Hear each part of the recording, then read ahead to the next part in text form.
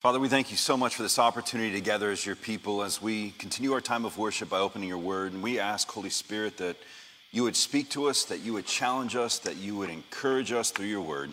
We pray in Jesus' name, amen. Well, it's so good to be here this morning with you. My name is Casey Cease, and I'm a member here at Redeemer Church with my wife Stephanie and daughters Braylon and Abby, and it's a joy to be here with you preaching the word. If you have a Bible with you this morning, we're going to be in 1 Peter chapter 2. And our focus verses this morning are verses 9 through 12, but in order for us to get the full context of where we're going and what's being said, it's going to be best for us to start in verse 1 of chapter 2. Now, Peter is an apostle of Jesus Christ. He was the Peter in the group of disciples that was a bit of a loudmouth, quick-tempered, denied Jesus a few times and then was restored by the Lord to him. Thanks, bro. And now this is high and regal, isn't it? Yeah, correct the posture. All right, so so Peter, now an apostle called by God, is writing this letter to churches in Asia Minor, and in chapter 2, it's an important thing to restore and understand. He was reminding them of who they are because of whose they are. And the main point this morning is that God's grace applied through Jesus Christ determines who we are and how we are to be. God's grace applied through Jesus Christ determines who we are and how we are to be. And so we're going to pick up in 1 Peter 2, starting in verse 1. So put away all malice and all deceit and hypocrisy and envy and all slander. Like newborn infants, long for the pure spiritual milk, that by it you may grow up into salvation, if indeed you have tasted that the Lord is good. And so he's inviting God's people towards maturity, saying, hey, long for the good, pure spiritual milk of God's truth, of who God is. Long for those things. As you come to him, a living stone rejected by men, but in the sight of God chosen and precious. You yourselves, like living stones, are being built up as a spiritual house, to be a holy priesthood, to offer spiritual sacrifices acceptable to God through Jesus Christ. For it stands in Scripture, behold, I am laying in Zion a stone, a cornerstone chosen and precious, and whoever believes in him will not be put to shame. So the honor is for you who believe, but for those who do not believe, the stone that the builders rejected has become the cornerstone, and a stone of stumbling and a rock of offense. They stumble because they disobey the word as they were destined to do. And so he's laying this pathway, letting them know is if you're a follower of Jesus and wanting to please God and to know God, then the path towards that is to long for God's truth through God's word by worshiping with God's people. And as we grow in him, that longing should increase, not diminish. That longing should be something that draws us to deeper intimacy. And here's the good news for all of us. We're not finished yet. I see some of you nodding. That's good news. That while we're on a journey, the challenge is, and I was talking to a friend who's a pastor a while back, and he said that the challenge is for him is that he pastors people of all different ages, but by and large, he feels like he's ministering to a daycare of spiritual toddlers. And so there's a lot of mess, and there's a lot of fighting, and there's a lot of mine, and a lot of taking, and a lot of correcting, and it's tiresome. And I remember talking to him, and he said, I was literally sitting with a man, probably 2 decades older than me, and I told him, would you please just grow up? Please. And that's the invitation this passage is calling to all of us, regardless of our age, chronological age, it's an invitation to understand who we are and how we are to be, and that we're called to grow up. And part of growing up and growing into who we are called to be is by understanding who we are because of what God has accomplished and getting that identity for us. And so this morning, I want to share with you from this passage 4 things that describe who Christians are. In our culture, we have this deep desire, and those of you that work with teenagers, you might see this on amplification, but our culture wants all of the benefits they can get with as few responsibilities as possible. So we want benefits, we don't want responsibility. And if I'm honest, I'm bent that way as well. We want as many benefits as we can get without as without responsibility along the way. And the challenge then comes in that we are called by God to be a people, not just a person. And being a part of a people comes with inherent benefits, but also inherent responsibilities. If you work with teenagers, or, I've worked with students for many years, and the challenge is, someone's like, what's the difference of working with students and working with adults? And I typically say, not much, except students are more honest. They don't have the mask, they haven't learned all the right answers, the right phrases on how to isolate themselves in loneliness. Rather, they're still blunting out there and will tell the world everything that they're feeling, thinking, and what they've done and what they plan to do.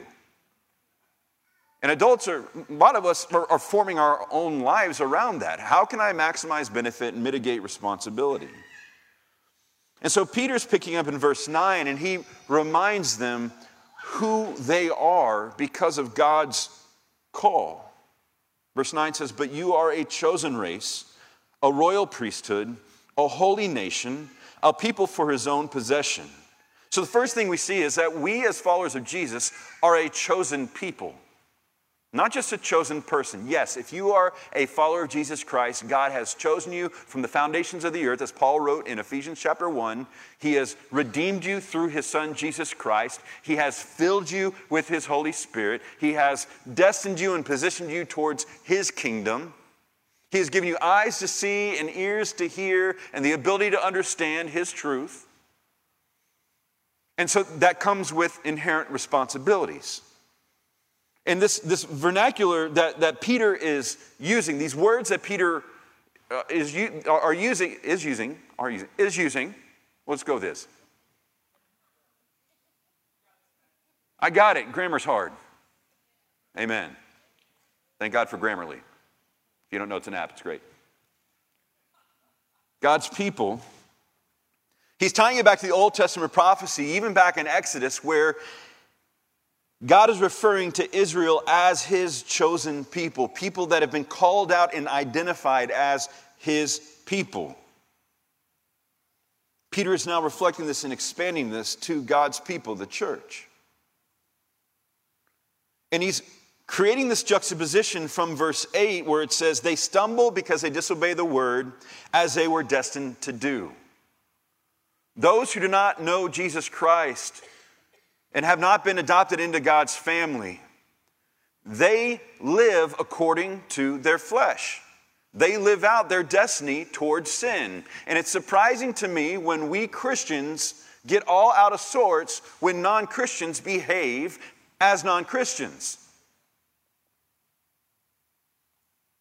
That's just a reminder we need to remember that, hey, and I don't know about you, but even as a follower of Jesus, at times I think and behave like a non-Christian. God's just kind to place the Holy Spirit, a faithful wife, and some close friends in my life to help realign me.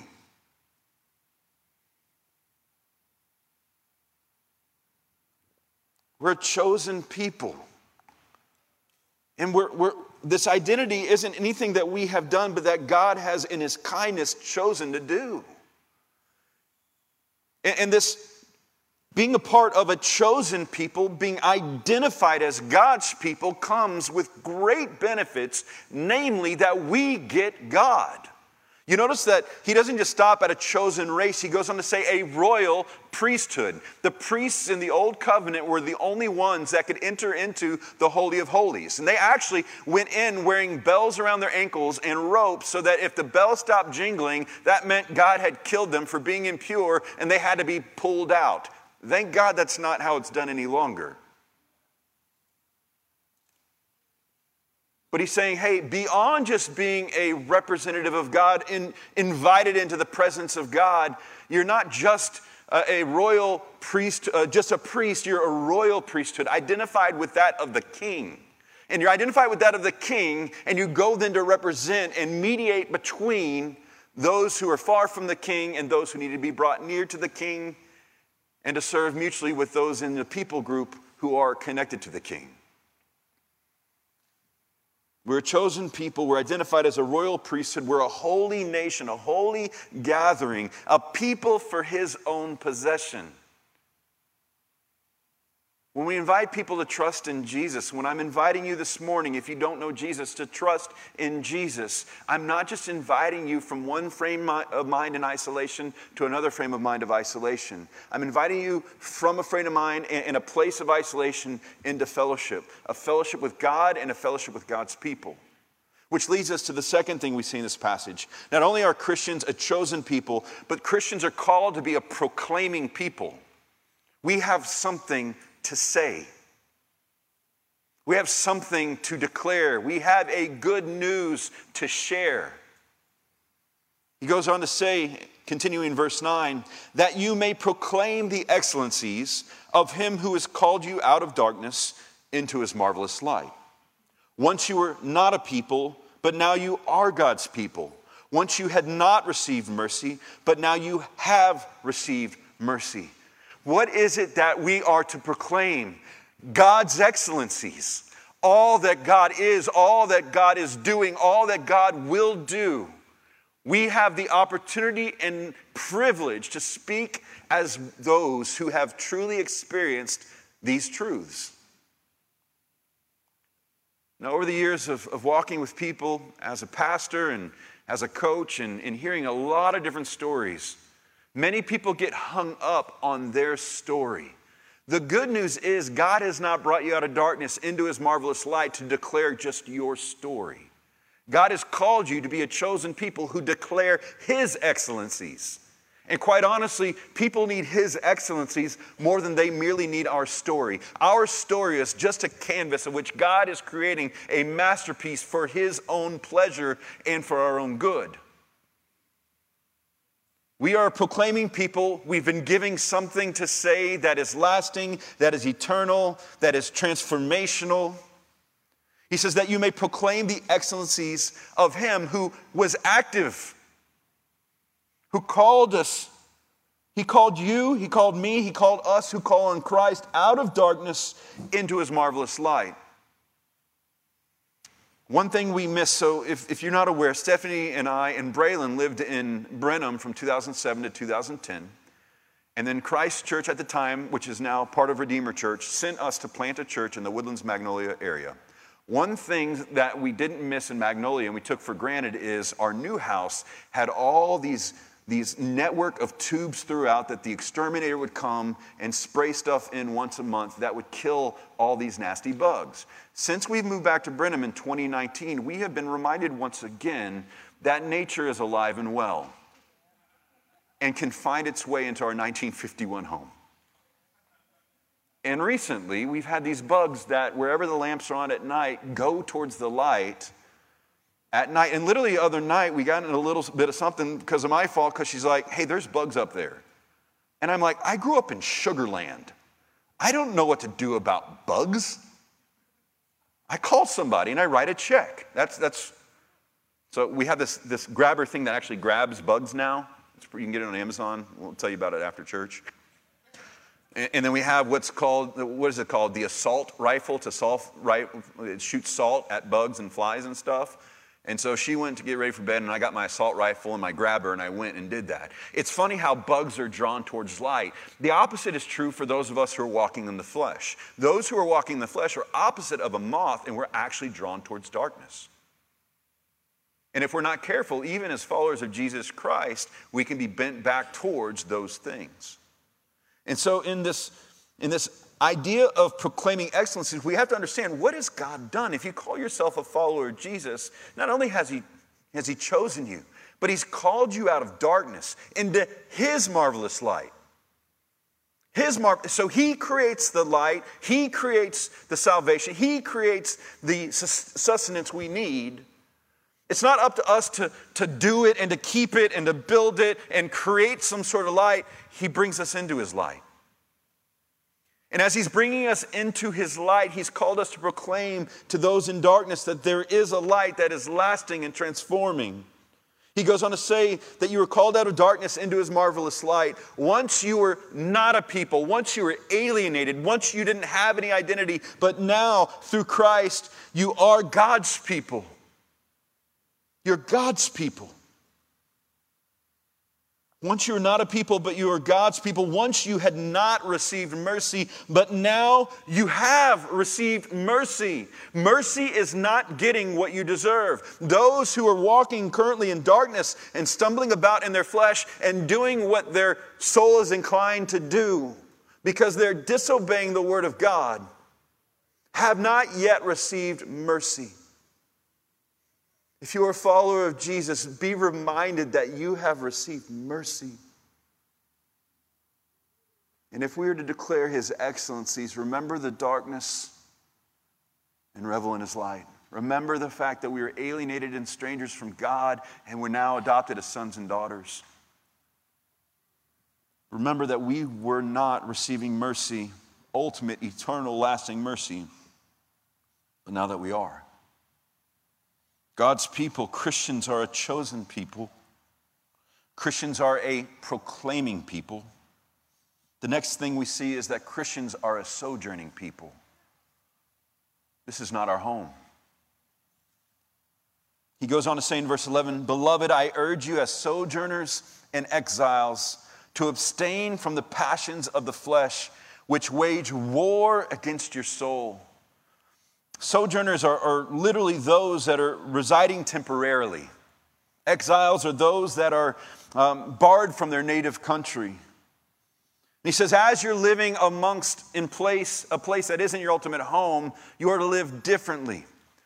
Boys and girls, younger people here, I want you to understand that there is a path upward as you grow and you mature and you get stronger, and then something happens as you age and gravity happens. And elasticity in your skin goes away, and things start becoming lumpier, especially if you're a man. And your youth goes away. Now, we can exercise and take care of ourselves, but the body is diminishing. But the whole idea is that the soul is created to increase, to grow, to flourish, to help us sustain, that even as our bodies might diminish, our soul is strengthened. And as people living in a land that is not our own, we don't have to be affected the same way that others are affected, who this is their only hope. He says, abstain from the passions of your flesh. Why? Because they're waging war on your soul. This idea of exiles and sojourners. Have you ever been to another country or even Austin? Any Austin friends out there? I'm kidding, kind of. And it's like, man, how they do it here is super odd. I've been to other countries and I'm like, man, coming from my perspective, from what I'm used to, I go to other places. I'm like, the way they do this is strange. Why would you do it this way? And really, if we're understanding that the world has given itself over to the ways of the world that is a path of stumbling, that's disobedient to God's word, it should be odd to us, like, wow, that's strange. However, it shouldn't be so disorienting that we lose our mind and become anxious wrecks. That we can see the news and that we can see what's going on in the world around us. If you haven't watched the news, you're probably healthier than most of us. But it's kind of crazy out there. And part of the sensationalism that's in that is meant to be for marketing purposes, to get ad dollars, to get you addicted so that you'll buy more stuff. I mean, it's meant to inform you.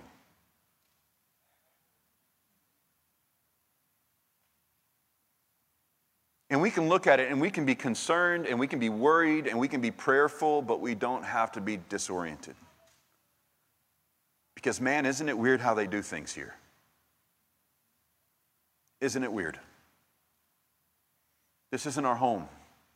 It doesn't mean that we abdicate any responsibility as citizens or as people, but we have to remember first and foremost our identity is as followers of Jesus in the family of God, proclaiming the excellencies of God to a world that sorely needs it.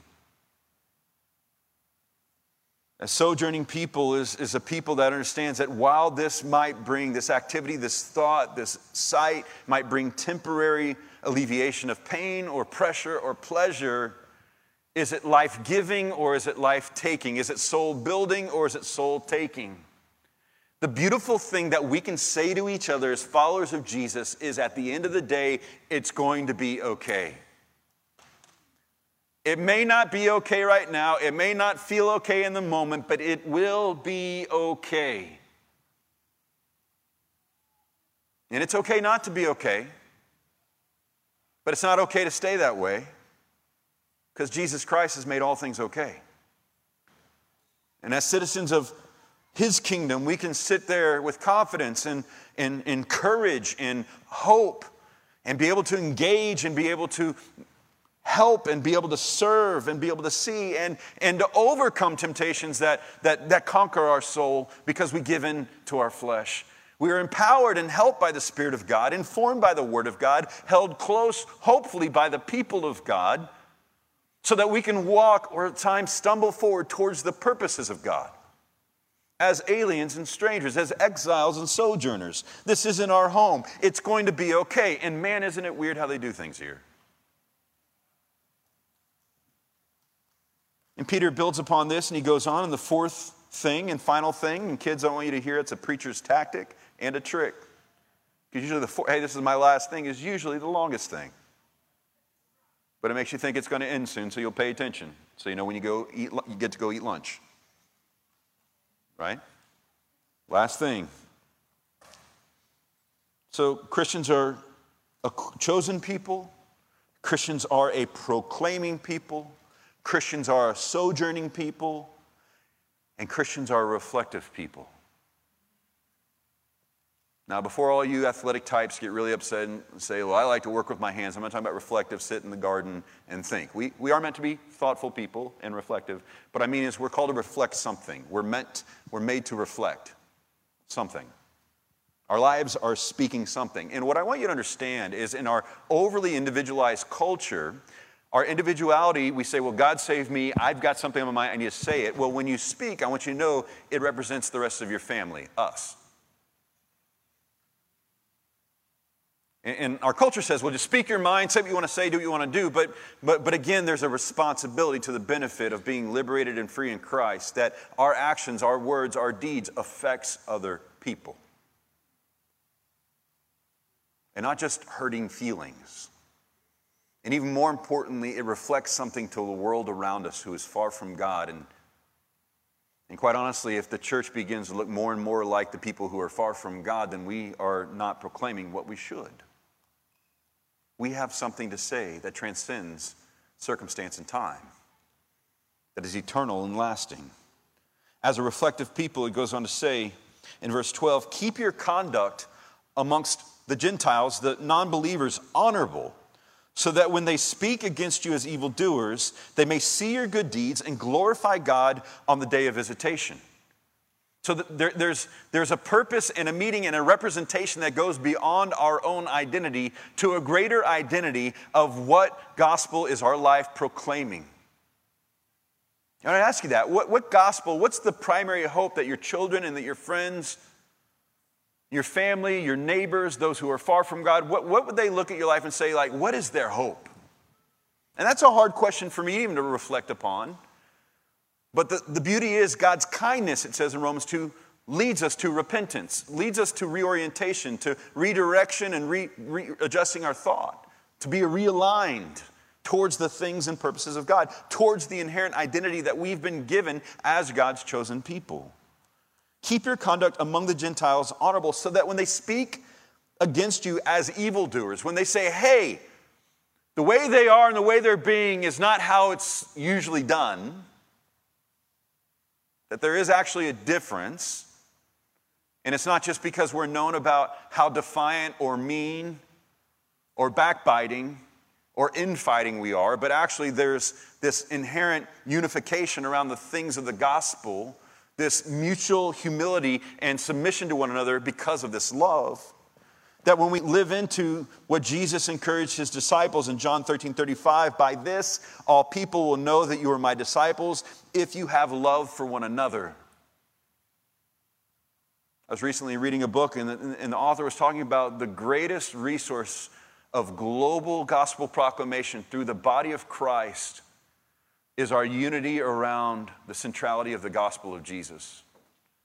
that different people from different backgrounds, from different ethnicities, from different socioeconomic standings can come around, united around the Jesus Christ that is historical and from the Bible, that is consequential, and that we will fight for unity around those things. And we will proclaim that good news to those who are far off. And that we will invite those out of darkness into life and call for those who are dead into life and call for those who are in fear into courage because of Jesus. That we would come alongside people that aren't okay and say, it's okay, you're not okay, but let's talk to the one who can make it okay and will make it okay. By the way we love one another is a way that we express the gospel. And I'm not saying Christians don't disagree. We're human. And in fact, there are going to be plenty of things that we can disagree about. How we disagree is important. And the ways that we go about doing so is important. And this is just my humble opinion, and I could be wrong. But fighting it out online for the world to see may not be the wisest decision. Just a thought. So there's certain arguments that Stephanie and I will have. We don't argue because we're Christian. We just communicate passionately at times about differing views. We argue. There's certain arguments that we'll have in front of the kids. Right? It's good for them to see healthy conflict and resolution. It's good for them to see, challenge and everything else. And then there's certain levels of conflict that ought to be done probably in a bit more private. Not secrecy, but privacy. There's certain things that ought to be done in privacy. I think we miss that because we're so hurried and busy. I'm giving us the benefit of the doubt that we don't have time to slow down and have a phone call or even a direct message online, a private message or anything else that we just, and I'm not like rebuking anyone here. I'm saying like overall, like I actually block my news feed on Facebook most days because I'm seeing Christians fighting with each other publicly. And what Peter's saying here is, he's not saying like, hey, agree about everything all the time and don't have any differing opinions. No, in the kingdom, there's a bunch of differing opinions. If you're not aware, there are. I mean, I can say buzzwords, masks, politics, birth control, type of truck in Brenham, that's important. You Ford, Chevy, Tundra, or you're a real man and drive a Dodge, whatever, right? So, right? Some of you are having visceral reaction on you want to vote loudly about your choice. Well, there's differing opinions, that's fine, but the way that we unite around the things of the gospel and the way that we don't become so disoriented over political things, the way that we can say, hey, wow, isn't it strange how we're doing things here? And things might become a little strange or difficult for us in this timeline, but the reality is we are God's chosen people. We are a holy nation. We are people set apart and called for a purpose of proclamation of His excellencies. And last time I checked, no matter who wins an election, no matter if you're wearing a mask or not, He's still excellent.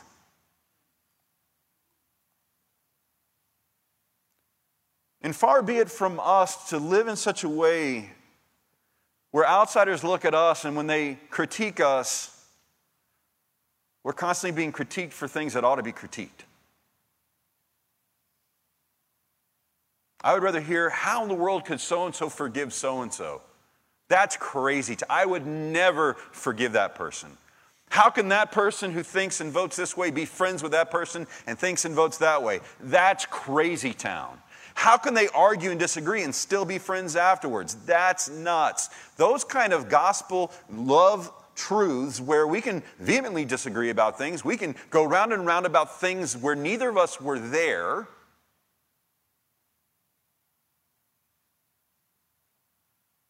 And if we want to fight and divide over these things, can we at least be quieter about it?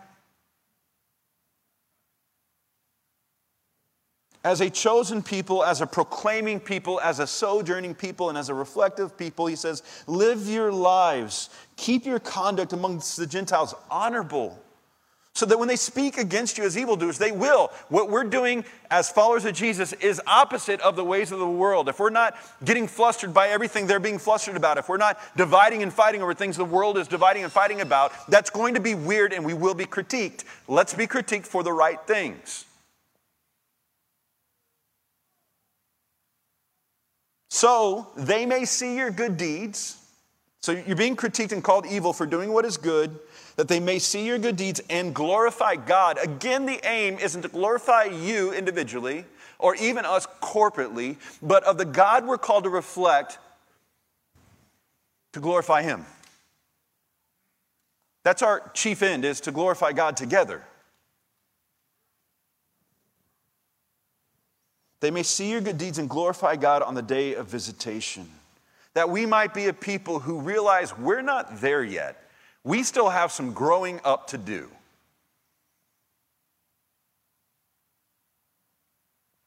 And it helps to the world around us when we say, hey, I've been so much about this that I want to recall and remember and remind you of what really matters. Hey, here's my story of how God rescued me through Christ, but ultimately it's His story. This is how I was adopted into His family. And your story doesn't have to be like my story, because all stories of God's redemption through Christ Jesus are of equal excellency.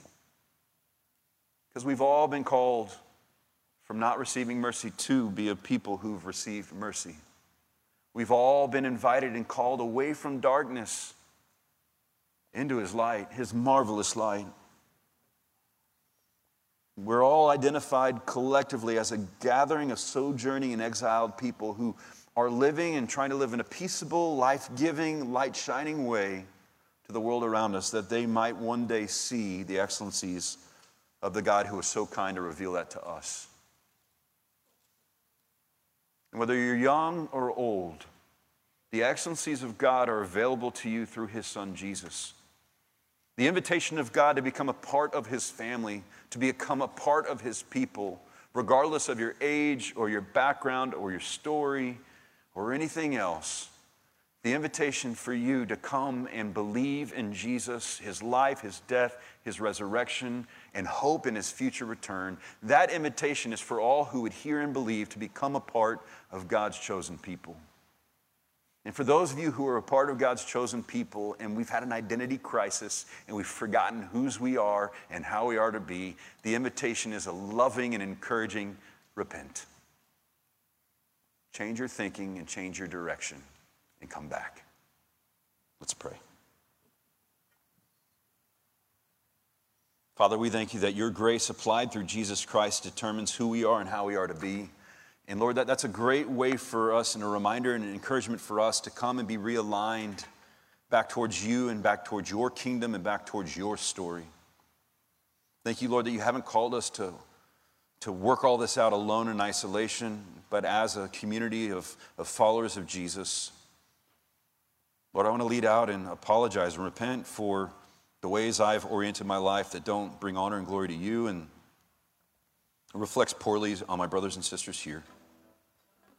Lord, I thank you for the grace and mercy that you've given us, that we might be reminded that your grace is sufficient and that by your power and by your grace, it's going to be okay. We love you and we need you. In Jesus' name we pray. Amen.